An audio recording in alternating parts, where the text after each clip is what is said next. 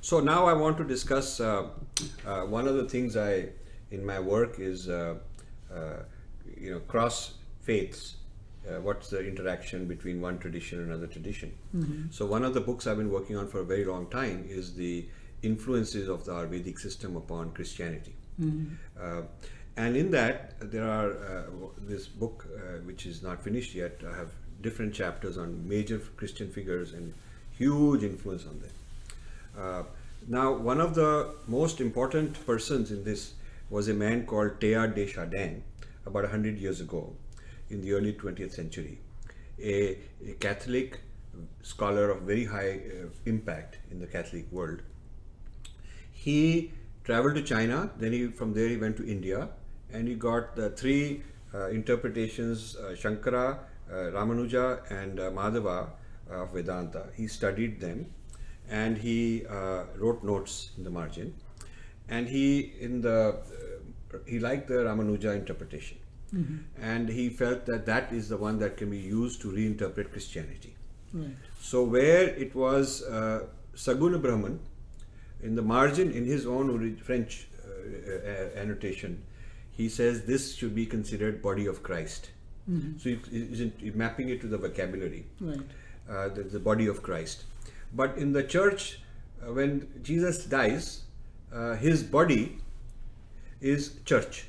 The church as an institutional mechanism, a corporate entity, is the body of Christ. In other words, you can only go through the church. To claim exclusivity of the Catholic Church, they said this church is his body. After he's gone, it is his body. So we've created an NGO, or we've created a big multinational, we should say, and that is his body. So he got the idea from Ramanuja that the body of Christ, Saguna Brahman, this could be considered, the cosmos could be considered the body of Christ. It's a new idea for Christianity. So then he started talking about collective evolution also, that what the whole reinterpreting Christianity to claim that there is this idea of collective evolution. So a lot of people started comparing his work with Sri Aurobindo in terms of collective evolution, and they could not find that he had ever directly read Sri Aurobindo, although Sri Aurobindo was there in India, and this guy he traveled to India earlier and then settled in Europe. So he did not. You can't prove that he had ever read, but it is known that he had read Ramanuja and respected a lot. My feeling is that a lot of these ideas might have been Ramanuja through Jiva Goswami, further development that he has discovered. Because a few decades before him, there was a follower of Jiva Goswami at Harvard. I will send you that information. Right. That Namrata Brahmachari. And before him someone else also. That these guys in Harvard had been studying Jiva Goswami, and the Westerners had been very fascinated and had been writing about it. So a lot of the appropriation of these ideas, which they don't want to admit, which they want to show as independent discoveries and independent ideas for Christianity, actually came out of here. So this is a thought. This is an area that that's one of the reasons I'm interested in all this, is to understand the historical impact that Jiva Goswami has had, probably more than is acknowledged. Yeah? So that's something I'm pursuing. Now I want to understand your views on Christianity, Judeo-Christianity, because we have many people from the Vedanta view who reinterpret Jesus's words to make them Vedanta compliant. Because it makes it very nice, and everybody can feel that okay, we all got the tradition that has this in it, and then we can say maybe the church got it wrong. Church, of course, doesn't accept these interpretations because they'll be out of business. Because then you don't need the institution. Right. The church is not anything special. You can do it yourself. You can do your yoga. You don't even need them. So the orthodoxy of the priesthood and institution don't like this kind of stuff. And I feel that there are serious issues with the Nicene Creed. The Nicene Creed being the required creed that everybody in church is subscribing to, required to subscribe to, regardless of the lineage in Christianity, according to which the major events that there is the Adam and Eve and the original sin, and everybody's a sinner by birth. Right. And then the only person in history who was not born sinner was Jesus, because he was not progeny. He had a virgin birth. So therefore the virginity is very important to Mary for the whole philosophy to stay together, to stay intact. Because if she was not, if she was really the natural mother and it was not a virgin birth, then he too was sex born. And if he was born like he's a progeny and then he's also born sinner, then how could he save us if he's got a problem? He's himself born with a birth defect. So sin is a birth defect, everybody has, and except Jesus. So Jesus then becomes the savior, and the only savior ever. The only savior, no one before, no one after, because that virgin birth happened only once. So while a lot of people, lot of Jews and Christians went into ISKCON, a huge amount of ISKCON movement was, fueled by the enthusiasm of Judeo-Christian people. Right. Many of them then rejected it and did the U-turn back into Judaism or back into Christianity, saying that we can take all this stuff and reconcile it within our own tradition. But the contradiction is that they're not willing to give up the exclusivity. That exclusivity of Jesus, that historicity, what happened in Jerusalem this year, this particular thing, virgin birth, all that. The reason being that that is necessary for the power of the institution. That is necessary for the power of the church to survive. So they have this this awkwardness that they have enjoyed the huge Krishna Bhakti, the Kirtan movement. They want that, they have had these experiences they want, but at the same time, in terms of their identity and institutional integrity of their system, they want to put all of that into that institution, into the Christianity. So what is your thought on that? Well, my thought is that it is not possible to reconcile this. Good, I agree with that. It's a very courageous thing to say, but that's the honest thing to say. Because it's there are fundamental differences. Yes. The basic fact that what is Atma? Yes. This itself is not clear in Christianity. Right. Our concept of Atma is completely different than their concept, right? Yes. We have the law of karma. Right. So law of karma, how can you apply that one person commits sin and then the whole humanity becomes... And also Atman, even animal has. Right. And Atman is in the trees. And then animal can become a human being, and yes. human being can also become an animal. Correct. And none of that is allowed there. Yeah. So they have these issues. So we cannot reconcile this. And the other unless thing... you change all these basic concepts in Christianity. In which case then there is no Christianity. There is no Christianity. So the whole thing that you are a sinner, you don't have another chance, there is no reincarnation. In this life you have to either solve the problem, which my church can solve, or else you're going to hell forever, which is also eternal. Yeah. So that thing is eternal, which means that if you got a real problem, because you have times sandwiched, very tight amount of time left for you. I think it's just scaring us. It is a fear-based thing. Yeah, it scare you to become Christ. So I'm very happy because I'll tell you, there's two kinds of spiritual masters from our Vedic tradition that I interview, and I'm really interested in doing that as much as I can. Those like you are fewer, and I like that. They who are very clear that says this is my tradition. Now they can agree with me or disagree with me, but I'm not going to compromise my tradition to accommodate them. Right. Then there is the other kind who says, oh no, let's not say it to them. Privately we say this, but what we tell them is what will make them happy. Then we'll all collect. That is politics, and then you are really sacrificing the integrity of your own conviction. Yeah, we cannot change our basic concept. Yes. Okay, we can adjust how people can practice it. Correct. That is different. Correct. It could be practiced little differently here than in India. Correct. I agree to that. Correct. But the basic concept you cannot change. Yeah.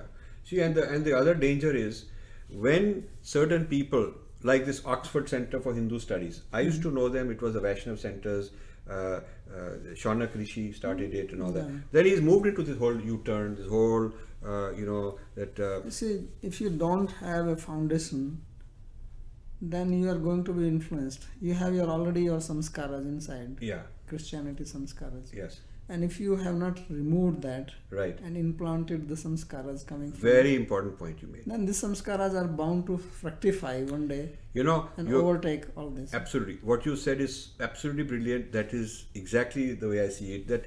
That guru is not helping the Western student unless you make them conscious that there are certain incompatible sanskaras you must work on. Yeah, they have to be. Just like you tell a person that okay, you have certain there are yam niyam things that you have to take care of, some do's and don'ts, that part of your process. So in the spirit of the yam niyam my approach, you also have to take care of the sanskaras that are blocking, that are exclusivist, that are giving some institution a lot of authority. So you have to uproot that. So my feeling is the gurus should become more courageous in taking this on, right? Because you'll have fewer students. You will not be the most popular with millions and millions of people coming in, but those fewer students will be long term and they'll be more solidly. See, recently somebody sent me a cartoon very nicely, nice cartoon. There are two chairs and two guys are sitting. So one guy, he has a big queue of people coming to him, and the other guy is sitting alone by himself. And in front of this guy is written, telling comforting lies. And this fellow is sitting alone and says, speaking the truth. Oh, that's a good way to. That's a good way. So if you speak the truth, obviously, as Krishna says, Kaschin mam veti tatvatai, manusya nam sahasresu, kaschid yatti siddhe, siddhanam api, yogi nam kaschin mam veti tatvatai. So to know that tattva, it is some few people will know, because you have to sacrifice for that. Yes. And sacrifice does not mean that I have to sacrifice home or I have to sacrifice my family or anything. Really thing is you have to sacrifice your samskaras. Now that's another very important point you made. The real sannyas is from your sanskar. Right. Real giving up. That is otherwise you can hold all that. The real tapasya is this that. external you can do. The real tapasya is the giving up of the sanskars. That's why going to Guru and accepting and this Shraddha, Yes. that was the whole purpose of it. Yes. Why we honor Guru? Because if you honor him and you respect him, then only you can uproot your samskara. But Yes. if Guru is your friend, then whatever is pleasing to your He's trying to make you happy and make you comfortable, then it's not going to work. So, lot of the Western Indology study has then led to a manipulation by them. So, for instance, after studying for a long time the Bhagavad Gita and Mahabharata and so on, the latest interpretation by the Western Indologists, some of them, and Krishna and Christian ones, is that they want to make the date of Krishna recent. And they want to say that actually it is Christ they could not pronounce properly, they said Krishna. right. So after the birth of Christ, a few centuries later, this Bhagavad Gita is created to add love, because otherwise this Mahabharata was a very violent war with no good ethics in it, no morals. It was just a lot of violent people. But in order to soften it and give it a gloss of being a very nice thing, philosophical, they picked up a lot of these ideas from Westerners, and then they created this Bhagavad Gita and planted it as a later what is it called, interpolation. Bhagavad Gita is a recent interpolation. And so all this is so you see, then this distorting the whole tradition, our tradition, and changing the chronology has become a big industry now.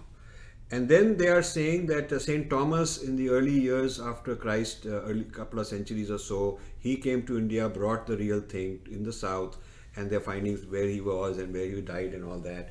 And then he tried to Christianize them, but they were not very smart. They couldn't learn it. They were all confused. The Indians were not very able to figure it out. So what we have Hinduism, what we call our tradition, is actually a distorted, dumbed down version of Christianity. So when we are converting you, we are giving you back the purity that you really need to have. That's one scam going on. And another scam is to say that Jesus came to India and he learned all these things from India. So what we are, if you become Christian, it is the same thing only. It is just another branch only. So there is no harm. And since we are giving you some people are saying that Jesus was an avatar. Yeah, he was an avatar and he was a yogi. So then everybody feels happy that, oh wow, I'm not really leaving my tradition, my heritage. I just become a Christian, and they're going to give me clothes and they're going to give me food. I know somebody in our community here, who converted, and he had lost his job and he needed some money, and they would send people to visit him and offer him things, help and all that. So when he converted, I could see a change in his behavior because I'm looking for these things, but nobody in our community saw it. And when I told a few people privately that I think this guy is converted, they said, "This is, how can you say that? Oh, he's such a nice man, this and that. He sings all these Raj Kapoor songs and he does all this Bhangra." And I said, that has nothing to do with what I'm saying, So in a birthday celebration at a restaurant where we were sitting at a long table and he was sitting in front of me, I just made sure I'm sitting in front of him and that everybody is listening because I wanted it to come out properly. So I looked at him and said, "So when did you get baptized?" So you directly. And not, "Have you been baptized?" But in a very friendly way. "Yeah, when did you get baptized?" So everybody hushed silence because, my God, what did he say? And this guy came out very quick, very naturally. He said, "Oh, it was this March, this date, this April date." So then I started having a very normal conversation saying, "Okay, very interesting. What was the name of the priest and where did you do it and how about this?" And like I'm accepting and having very casual conversation, wanted to be very non-threatening so then he can tell me more. Right. You see. So then the whole conversation for next 45 minutes was about his philosophy, his theology, all of it coming out. And these other Indians, Hindus sitting there very scandalized that, my God, this man is now, it has come out and Rajiv is even accepting it. But I'm doing it as a role because I want to educate them. And I'm happy, whatever is done, we talk a lot very often and we are friends. I wanted people to understand what confused him. And so what came out is the following. He says, when we were young, they said everything is the same, all religions are the same. So why is it a problem? That was his logic. So it means we are fooling ourselves by teaching this everything is the same. You see, just like there is so this business rationalized his choice. He says, "I'm living in America. I don't have a job. They're giving me a job. It's good for my life. We are Americans. Why shouldn't I? It makes sense to be Christian. There's no difference." My mom also told me. And when the Swamiji used to come in childhood, he used to, in our home in Delhi, he used to say everything is same. So if everything is same, why it makes more sense to convert? Yeah. I got that out of him to send a message to these people that this is the end result of not knowing who we are. Then it means that everybody can go like that. You see, that bothered them. Then they started understanding it. So this business of all dharmas are valid has to be understood in the context that if you say all dharmas are valid, that doesn't mean all propositions are dharmic. It's like saying all truths are valid, but they're also false statements. Right. So all truths are valid, but that doesn't include falsities. So I think we have to educate our people that there's a difference between a truth and a truth claim. So just because somebody makes a statement, it's a truth claim. Yeah, it's only a claim. It's only a claim. Yeah, you have to worry. That's why we have the Pramana Shastra. That is why we have that. So we are so good at hair splitting distinctions between Advait, Vishisht Advait, Dvait, Achint Bhed, Abhed, all kind of schools and sub-schools. But when it comes to Christianity, the same people who, some of the Advaitins have this problem actually more, while they would have a very difficult time being same as another Vedic interpretation, they have no problem being saying we are same as Christianity. That's an inferiority complex. This is amazing. This is an inferiority complex. A very important, institution I don't want to name because it just creates more problems and it's not required to make my point. At an event we had somewhere, we were bringing all the Vedic organizations on a stage and having some sammelan. They refused to be on the stage if the ISKCON people would be on the stage. They said we cannot accept them. But a month later, in an interfaith dialogue, they have no problem being the same as Christians on the stage. So contradictory. Matlab, lot of bhed with their own people, and total disregard for bhed when it comes to the Abrahamic religions. So this is a serious problem for me. Yeah, this is actually inferiority complex. So I'm very happy that we have people like you. So final thing I want to say is we are doing a Swadeshi Indology conference number 2 in February. Most probably it will be 9, 10, 11 in Delhi. Okay. And we've done one conference in IIT Madras a couple of months ago. So this conference is to give a authentic interpretation from within the tradition, which we call in Swadeshi, which means from within our tradition, as opposed to Western Indology. So we want to give a response. We want to have a Purva Paksha, Uttar Paksha, Siddhanta kind of approach. So I am I'm requesting that you should come and give a paper, and we will send you all the details and work with you. Then the papers will be published in the important ones. Yours will be one of them, will be published in a book, and we'll have a professional video of the whole thing so that this can be mass distributed. Your insights into the tradition are very precious, and I would like that we pick a few of the important positions of the Western Indology school that we are dealing with, which is the school of Sheldon Pollock. His idea on Shastra is very strange. His idea on the Ramayana, his idea on Sanskrit is dead. His idea that Sanskrit is oppressive. It has had an oppressive history. There are so many of these ideas that we can pick the ones that you want to respond to, make them available to you in terms of his writings and so on, and request your response. Yeah, so I accept it, and I will be very pleased to participate. Yeah, so I will be following up with later on we'll get those people involved, and it's been an honor to every time. This is the first time we've done a recording, a video, but every time I've had a personal discussion with you, I come back so enriched in my understanding, and it helps me in my own work. So I want to thank you for that. I'm happy to hear that. It helps you. It helps me a lot. Thank you. And so I also want people to know that you should go to jiva.com. jivainstitute.com or jiva.com? No, it's jiva.org. jiva.org. Go to jiva.org and you will see all their publications, all their programs, many activities going on, and do participate in that. And this discussion is part of my series called Discussions with the Masters. So I'll conclude by saying thank you to one of our great masters. Thank you, Rajiv. Thank you. Nice meeting.